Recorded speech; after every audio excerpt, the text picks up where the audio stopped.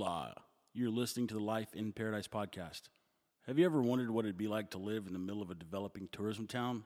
Sounds great, right? Well, it doesn't come without challenges. Like most people listening, I had a steady job, lots of stress, worked my ass off so I could enjoy vacations. One day, I came to the realization that I needed to embed myself into a vacation permanently. So that's what I did. Now my home is San Juan del Sur, Nicaragua. It's a small town on the Pacific coast with a population of about 15,000 people. I have a small sailboat charter business which pays the bills and leaves a bit left over to cover my habits. And even though we call it paradise, Nicaragua is still a third world country. So picture this. 36-year-old Texas guy and his two trusty Labradors are transplanted into a developing country, and they're trying their hardest not to stick out like sore thumbs. These are the stories of what life is like. Some good, some bad, but all entertaining. So sit back, relax, and live vicariously through me for about the next 30 or 45 minutes. And I promise you, this stuff can't be made up.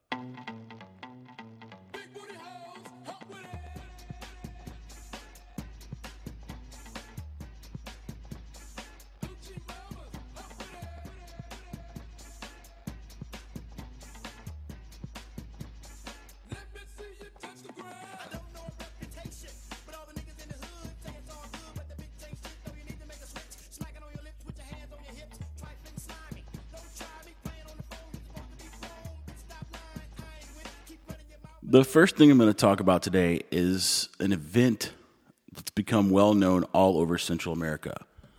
It is called Sunday Fun Day. And basically, it's a huge backpacker party, not really limited to backpackers, but a huge party that backpackers go to. And they've now decided to come to San Juan del Sur specifically for this party on Sunday. It's hosted by some friends of mine in town that own a hostel called Pachamama, and it's become one of the biggest party hostels in Central America. So every Sunday, it's a party that starts out at one little hotel called Animar, right in the middle of San Juan del Sur. It's got a little pool area. Well, they set up a DJ in the pool area, and then they just start piling backpackers into the pool area, as many as they can possibly fit. And there's huge speakers and loud music, and no one wears hardly any clothes. It's basically like a modern day Sodom and Gomorrah. I'm just waiting for people to start turning into pillars of salt.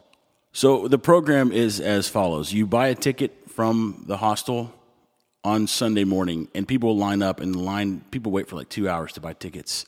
And what that ticket gets you is admission to and transportation through these 3 locations. And so for $30, you get a t-shirt, entrance to the party, which it progressively moves. So they put everyone at one spot, and they transport everyone to the next spot, and they transport everyone to the next spot.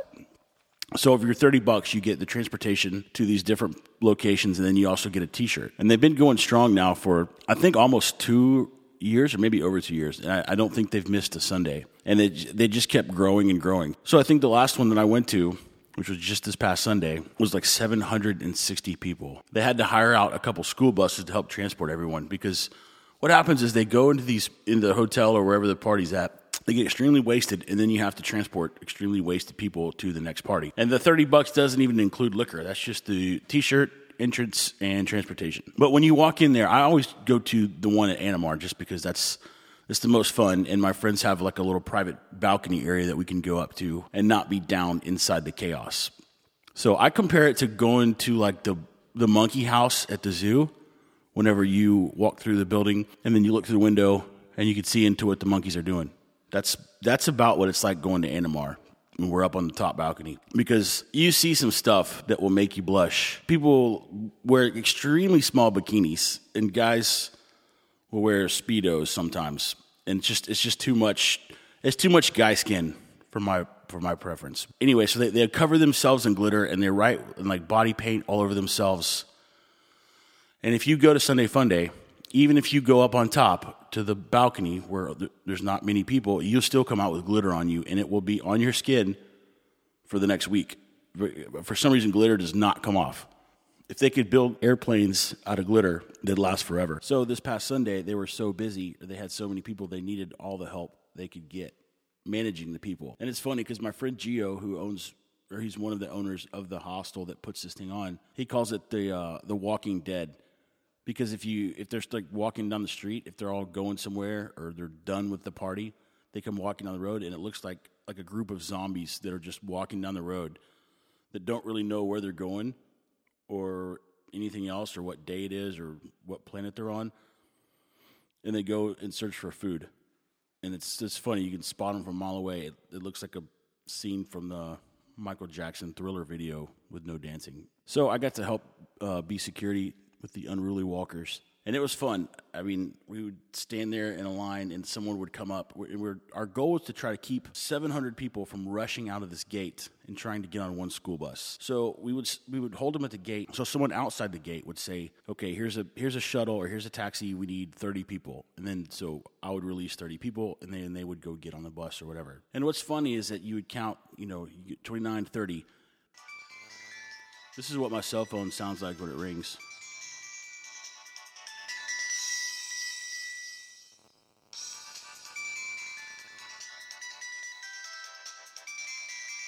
Sorry, that was my friend Pedro the butcher calling me. I'm not sure what he wants. Probably to come over and eat.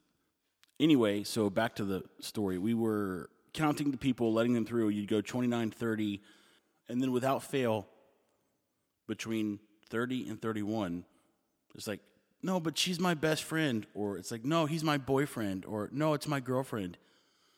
And I would take great delight in saying, okay, then no, then both of you stay. Or one of you go. You're all going to the same place. They'd say, but it's my friend. She's with me. We're traveling together. I'd say, yeah, I know that. And you're all going to the same place. So one of you can go or none of you can go, but both of you cannot go. But she's my best friend. And everything you can imagine. But there's 4 of us. And I say, right, so one of you can go and the other 3 can stay, or all 4 of you can stay. We'll find someone else. Reasoning with drunk people is extremely fun as long as I don't have to be the one that deals with the outcome of their decision making. Because I take great delight in someone who's completely drunk and just completely messing with them. And just to see the reaction and to see how squirmy they get and see how big of a temper tantrum I can get them to throw. And so that's what I did for about an hour and a half on Sunday. And it was like blazing hot out in the sun, but I didn't care. I was sitting there messing with drunk people, entertaining no one but myself. And that's something that no one can take away from me. So that's the lowdown on Sunday Fun Day. You hear me talk about it before, and you can Google Sunday Fun Day, and you'll find everything you need to know. And they always post pictures of Sunday Fun Day on Monday morning or Tuesday morning. And I always think to myself, there's no way that someone can know whether or not this is from yesterday because all the pictures look exactly the same. It's just people partying in swimsuits next to a pool. That is the common theme. And some of the pictures, I'm sure, are a little bit different, but for the most part, they all look exactly the same. They're at the same place. They're at the same time of day. Everyone's wearing the same clothes, and a lot of backpackers look the same. This past Monday was a holiday, and I'd been taking like 2 weeks off from working out because I hurt my back. So I woke up Monday and forgot it was a holiday. And I was ready to start working out again. 2 weeks off, plenty of time, back's feeling good. So I get up and I decide to go first thing in the morning. And I get to the gym, and sure enough, it is closed because of the holiday. So I thought, well, I'm in town. It's early. I haven't eaten breakfast. The gym is closed. I think I should get some breakfast. So there's a little open air market right in the center of town, and they sell everything from flip-flops to produce to meat to breakfast, lunch, and dinner. So everyone just calls it the market, just called the market. And every little town, or every town in Latin America, Central America, wherever, has open air markets where people go to shop. And they're subsidized by the government because there's no possible way that they could produce food as cheaply as they do. Because what you can get for a market breakfast like blows Denny's out of the water as far as quantity of food for price. So I got just a regular old plate, breakfast plate, 2 eggs cooked anyway, a giant pile of rice and beans, a slice of avocado, a big, thick homemade corn tortilla, a little chunk of smoked Nicaraguan cheese, and a big, fresh juice. And I got passion fruit. And the price, was $2.22. And then I gave $1 tip. So it's $3.22 for a breakfast. And I'm telling you, that breakfast will stick with you until 3 or 4 o'clock in the afternoon. So on days that I'm going to be out sailing all day and I'm not going to have anything to eat, I'll eat that breakfast and it holds me over just fine. It's $2.22. And whatever you do, do not get the ranchero sauce because you guessed it, it's nothing but sugar, onions, and ketchup. But as I was walking to the market to get my $2.22 breakfast, I was kind of taking note of the road construction and what all they had done. And it's done. The road's been already repaved. They've painted the lines on it. They've painted the curbs. For some reason, they paint all curbs here yellow. And I think it's the most tacky thing, but they do it, and they love it. So the curbs are all yellow up and down the road. And so they built these little bases for lamp posts to put like decorative lamp posts by the street. And it's a really good idea. And I think it'd be cool if they get some nice posts up there. And it was a really cool idea. I thought, man, it's going to look good if they get some posts up. But I also thought they'll probably never install lamp posts. Well, sure enough, the other day they did. And before I saw any lamp posts installed, I looked at the column bases, or the bases for the posts to sit on. And they're all directly underneath awnings that come out from the building. So the building will have like a canvas awning that comes out and hangs over to shade the sidewalk. Well, every single one of them was underneath those awnings. And I thought to myself, I bet that's going to give them a perfect excuse to never put up those lampposts because they're going to say, well, we can't because there's awnings here. And they didn't put them right up next to the road to leave, the sidewalk open as wide as possible. They put the lamppost directly in the center of the sidewalk. So if you're walking down the middle of the sidewalk, you've got to dodge lampposts one side or the other. And if someone else is coming, you got to make sure you're both on the same page to go to the right direction. Otherwise, you end up picking the wrong direction and smashing into each other face to face. So anyway, I looked up and I thought, oh, wow, they installed one of those lampposts. And I looked up and I said, but they didn't de-install the awning. So what they did was they just cut a circle in the awning about 14 inches in diameter. Now, keep in mind that the light post itself was about 3.5, 4 inches in diameter. So they cut this gigantic hole in the awning, and then they dropped the lamppost down through the hole and connected it at the base. And I thought, man, that is perfect. I wouldn't have expected it any other way. And then they painted the bases of the posts yellow so that they match the curbs. A couple nights ago, I was sitting outside on the back porch, which is my custom. I don't sit inside the house. So I was sitting out there, reading or probably listening to a podcast. And I'm puppy sitting Zach's dog, Shug, right now. And she's like 3-month-old pit bull. And I looked up and she's kind of growling and jumping around and barking and like play bowing and just acting funny like a silly puppy. And she was looking underneath a bench. I have got like a wooden bench that sits right next to the wall. And below the bench, I have like grilling supplies, charcoal, wood chunks, all that stuff. So there's kind of some space to get behind things back there. And so I look up and she's kind of about a foot away from it, barking and jumping up and down and getting all excited. And I think, man, she's got just a little June bug or something. Well, then I look and out from the other side comes this gigantic toad. I mean, when I say gigantic, I'm talking the size, like the minimum size sphere that this toad would fit in would be like a little bit bigger than a softball. I mean, it was huge, biggest toad I've ever seen. And I'd heard stories about the toads down here being poisonous.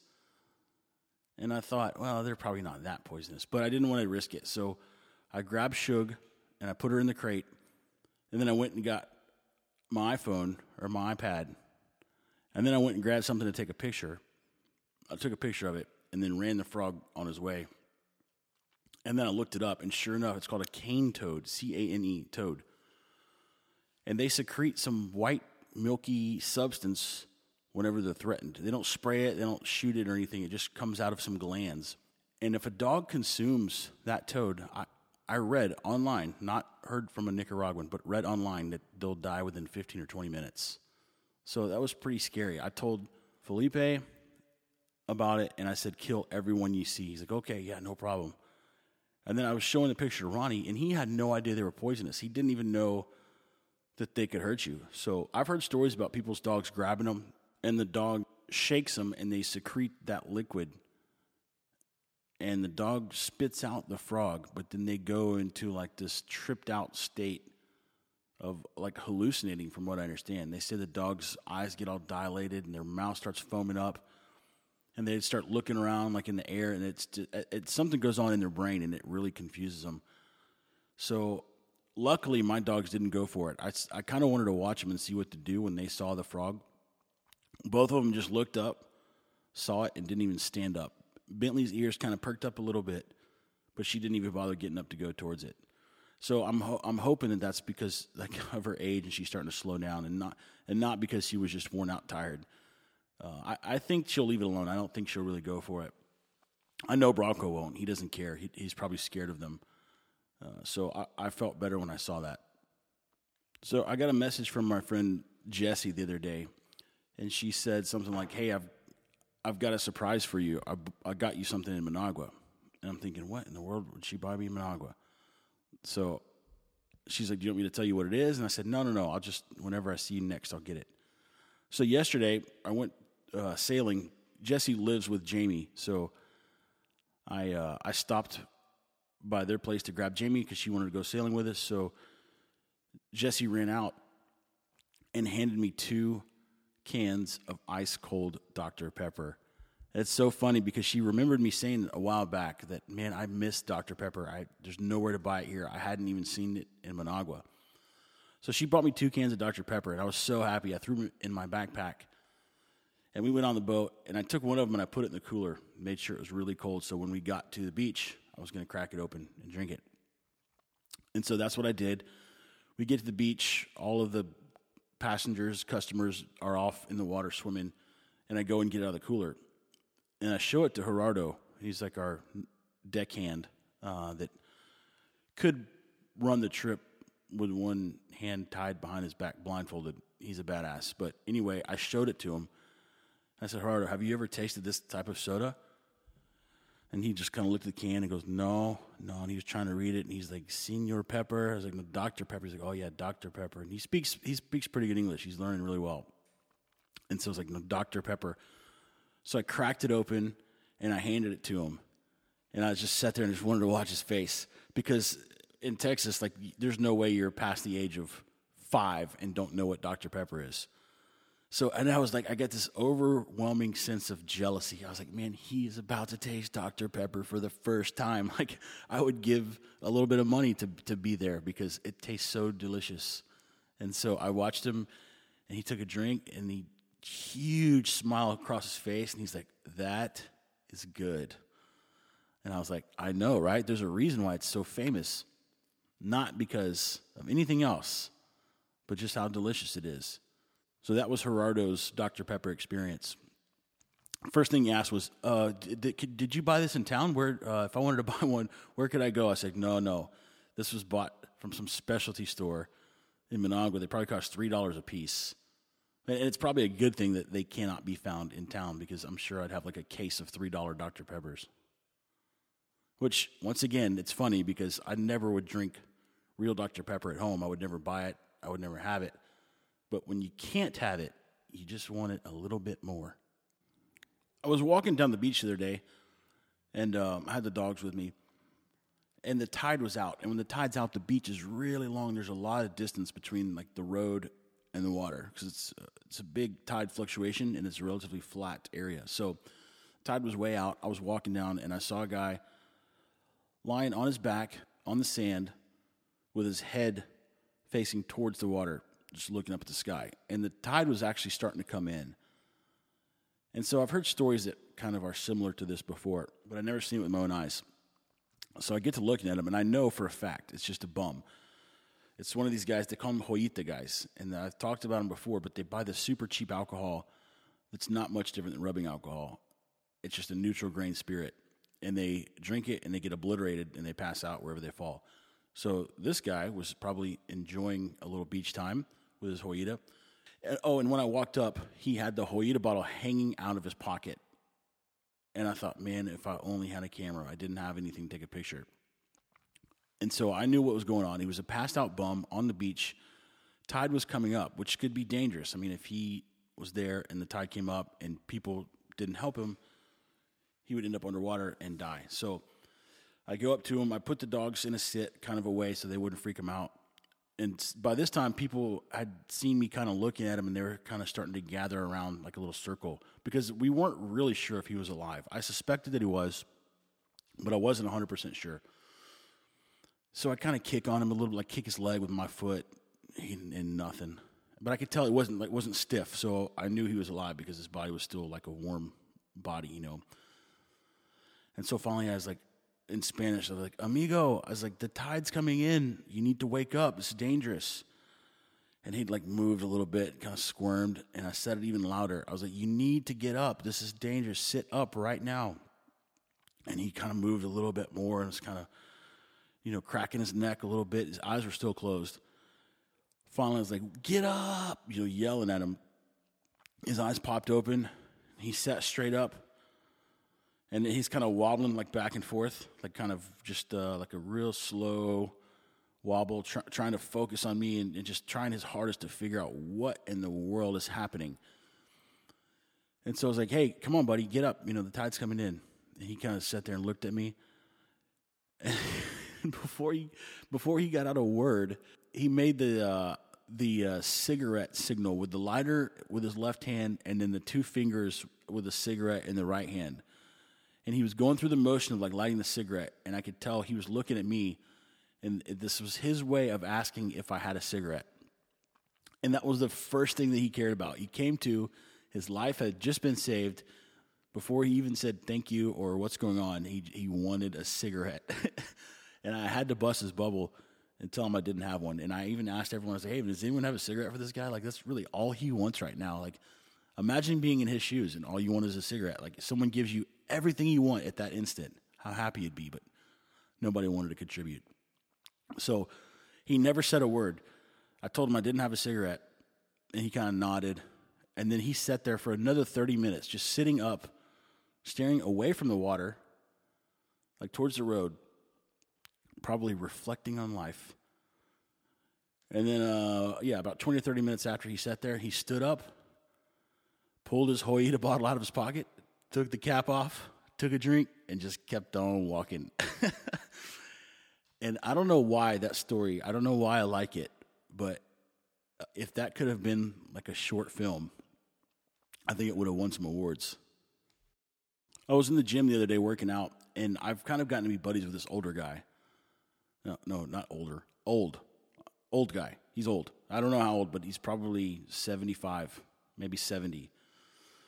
And he really likes me a lot because when I go in there, I take the radio that they have and I hijack it and I unplug their flash drive, which is just jammed full of reggaeton. And I think that the music that they play probably is from anywhere from like 1992 to 1996. And it's this loud reggaeton. Every song sounds the same. There's an occasional synthesizer, and they try to rap, and it's Spanish. It's terrible. And no gringos like it. Everyone hates it. So I go in there, and I always take my iPhone, and I take a little cable, and I hook it up. I unplug the USB flash drive with their music, and I hook it up, and I just start playing music. And it's anything from, hits from today to classic rock or whatever. I just put it on like shuffle. And this old man always likes it when I come in there because he's always in there working out. I show up, and I put on some good music. And so we kind of talk, and he's always oohing and awing over me, like lifting weights. And I said, man, you are the one that deserves to be oohed and awed over. Like, you are in here just getting it. And now somebody the other day took off his shirt, and he's like ripped. He's like chiseled, this 75-year-old guy. Talking about playing volleyball, and I said, man, this guy's got it figured out. So I was over in another part of the gym, and they have a rope, the kind that goes to the ceiling that you climb. And one of the trainers was in there giving a demo to one of his clients on how to climb the rope. And so the old man walks up there, and he's a gringo, white guy, and he's like, I bet you I can climb that rope. And I wasn't interacting. I was just standing back watching. And the trainer was like, go for it. Let's see what you got. And that man gets up there and climbed to the top of the building, like the ceiling height, which was probably 15 feet, on the rope, using only his hands. He put his legs out straight in front of him. sat down on the ground, and then just climbed up real slow and gets to the very top and then climbs back down at the same pace. And I was like, whoa, that guy is my official hero. I'm going to ask him how old he is. I normally wouldn't do that, but I'll report back. I'm guessing between 70, 75. I hope it's like 80, but I'll let you know. Speaking of older gringos, there's a guy in town, and I'm not going to mention his name because I don't know what could happen. He's not the most stable individual. But Zach used to work for him. So I came down here, and I met Zach. Zach was working for this guy, sailing his boat, taking tourists sailing. So Zach and I hit it off. We ended up putting this other deal together, got the new boat. Well, then when the boat got down here, Zach needed a crew. And so the crew also from the boat, specifically one guy named Byron, who also worked for this guy, left him and came to work with me and Zach. So this guy hates Zach. He hates me, and he hates Byron, and he hates a lot of people, and he drinks all day, every day. He's just one of those typical drunk gringo expats who comes down here because they can't hack it anywhere else, and they just live at a bar. And so I've had a couple interactions with this guy, not so much personally or one-on-one, but everyone knows him. Everyone knows he's one of the town drunks, and he just does crazy stuff. Well, last night, I decided after this incident that I'm about to explain that I needed to talk about this. Because once you find someone's car abandoned on a road 3 times within 3 months, it's worth talking about. So he lives right up the road from me, and I act like I have no clue who he is. I just wave at him, smile, super nice to him. I think he knows who I am. But anyway, he lives right up the road, and he drives this old red Toyota Land Cruiser that just barely is being held together. And I mentioned before on a previous show that it was found about 15 yards from my driveway, flipped over on its side, completely abandoned in the middle of the road. So that was one time. The second time was I was going down into town, and I pull up behind it, and I thought, well, he's sitting in there like talking to someone on the road or something. So I pull up behind him, and I couldn't get around him. I look, and I could see that there's no one in the car. And I was like, what in the world? Like, he just left? I mean, I knew exactly whose it was. I was like, man, that drunk son of a gun just like left his car here, and now I can't get by. So I get out, and I'm looking around, and the little Nicaraguan family comes out, and they're trying to see what's going on. And they tell me whose car it is, and I said, oh, yeah, I know exactly whose car that is. So I walk around the vehicle, and the rear right tire is being held on with just one lug nut. And all of the studs that the lug nuts typically mount onto were either broken or all the threads were wallered off. So it tells me he's been driving around with like loose lug nuts forever. And so it is now being held by one, and the tire was still like kicked at an angle, and I suspect that that's what kept him from going. Like it stopped him.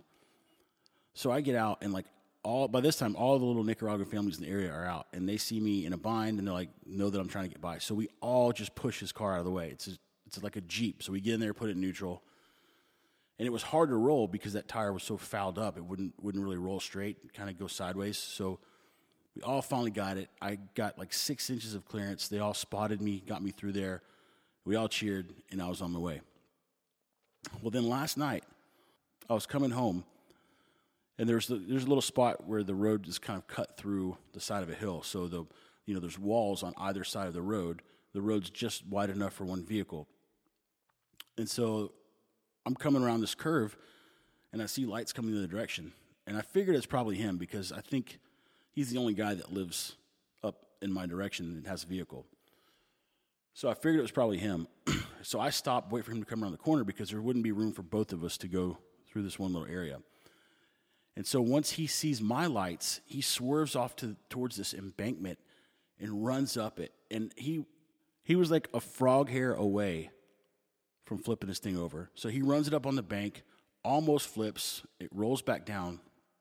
He jams it in park. And this time I'm thinking, uh-oh, what is this guy doing now? He jams it in park, jumps out of his truck, calls his dog's chasing him. It's this nasty little ugly pit bull. The dog's chasing him. He starts running towards my truck. I'm like, uh-oh. So I throw it in park. I get out, and I look him square in the eye, and I go, hey, buddy, you okay? He goes, yeah, yeah, can you get by my truck? And I was like, I don't know. He's like, go, hurry, go. So he screams at me to go. And he starts running the direction down the road, the same direction that he was driving, but past my truck. He's running. He's got a beer in one hand, and his dog's chasing him. He's got no shirt on. And I'm thinking, this guy is a train wreck. So he runs way down the... I mean, I'm just watching him run as far as he can possibly run, just a little dirt road through this Nicaraguan neighborhood. And his dog's keeping up with him. Well, there's an area towards the end of this road where all the mean dogs are. There's like 6 or 7 dogs, and they're pretty mean. And I thought, it's going to be interesting when he runs through the middle of these mean dogs with his dog chasing him. Something's about to go down here. So I watch, and he finally makes it to the mean dogs, and his dog knew where the mean dogs were and locked up the brakes, did not want to go.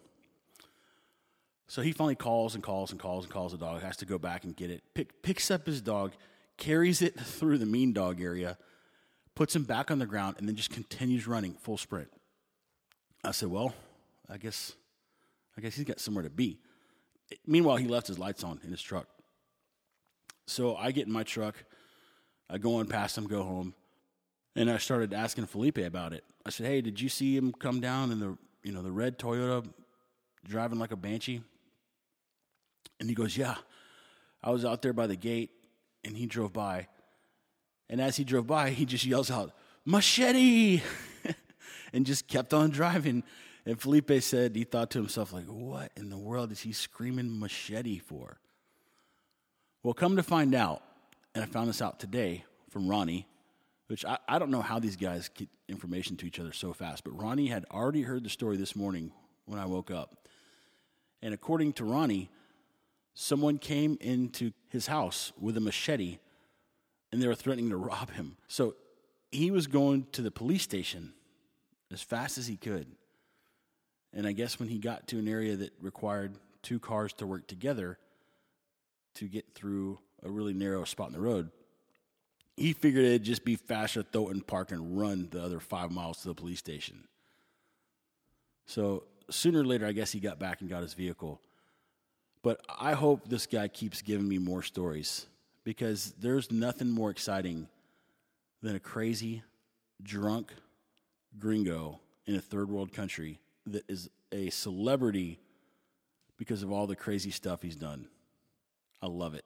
Today was the day that I met with the people from the Residency Association, or I don't know. There's so many different acronyms for different government agencies down here. This was called MIFIC, MIFIC. I don't know what it stands for. I don't know what they do. I have no idea, but I do know that they're the ones that I had to pay for their way to get here and interview me. So they said they're going to be here at 8 o'clock. They finally show up around 10 o'clock, and they met me at the port office, which is where we do some business with the Port Authority regarding the boat and that kind of stuff. It's kind of like the Coast Guard's office, but don't think nearly as big and nice as the Coast Guard. So the lady, Patricia, who's helping me with my residency, definitely would not call her a lawyer, but the person who's helping me through the process, she knows people in the agency that can help get things done, knows the whole process. So we go there and we meet, and she interviews me, and she really wanted me to speak in Spanish to her. She didn't want Patricia to translate. So, I'm there doing my best to answer the type of questions that I'm terrible at when it comes to Spanish. It's all like the past tense and the future tense stuff that really gets me. So we get through all that, and then I have a binder full of all of our documents for the boat, everything for the business, just in one big binder. So she needs to see the articles of incorporation for the business. So I just hand her the binder and think like she'll just look through it, and whenever she sees it, she'll stop, because I don't really know what it looks like. So I give her the binder, she flips through it, hands it back to me, and goes, no. And I go, no? She goes, no. So that's like their common answer for, it's not here, or I can't find it, or I'm sorry, but I don't see it in here. Is there anywhere else it may be? And they simplify it by going, no. And so that's my cue of, okay, now what? And she's like, well, you have to have that. And I said, okay, I don't have it. So now what do we do? She's like, well, you have to get it. And I said, it's gone. I will never have that paper. Somehow or another, it got lost before I lived down here. And she's like, well, I don't know. I'm not, she's really uncertain. And I probably am an idiot for losing that paper because paper here is super valuable, especially if it's got an ink stamp on it. So this particular piece of paper had all kinds of ink stamps on it, and it was hard to come by, and it was lost. I don't know. Not really sure what to tell you. It's my luck. One last piece of paper that I need to finish my residency, and no. I'll have to keep you updated on that. I don't know what's going to happen. See, they don't have like a contingency program in place. They don't have something that was, well, if you lost it, then you can do this and this and that, and then bring us this, and we can go from there. It's just, no, like it's up to you to figure it out. Do your best to produce something that shows the same type of information, and when you get it to us, we'll decide whether or not it'll work. So that's where I am. I have to go to the courthouse in Rivas and try to get a copy of the Articles of Incorporation. But the kicker is that this lady that I met with at MIFIC wants the original. She wants to just look at the original. They don't have to keep it. They have to have a copy on file. But she said that I need to bring her the original. Much like most projects, this is probably going to turn into a big ordeal.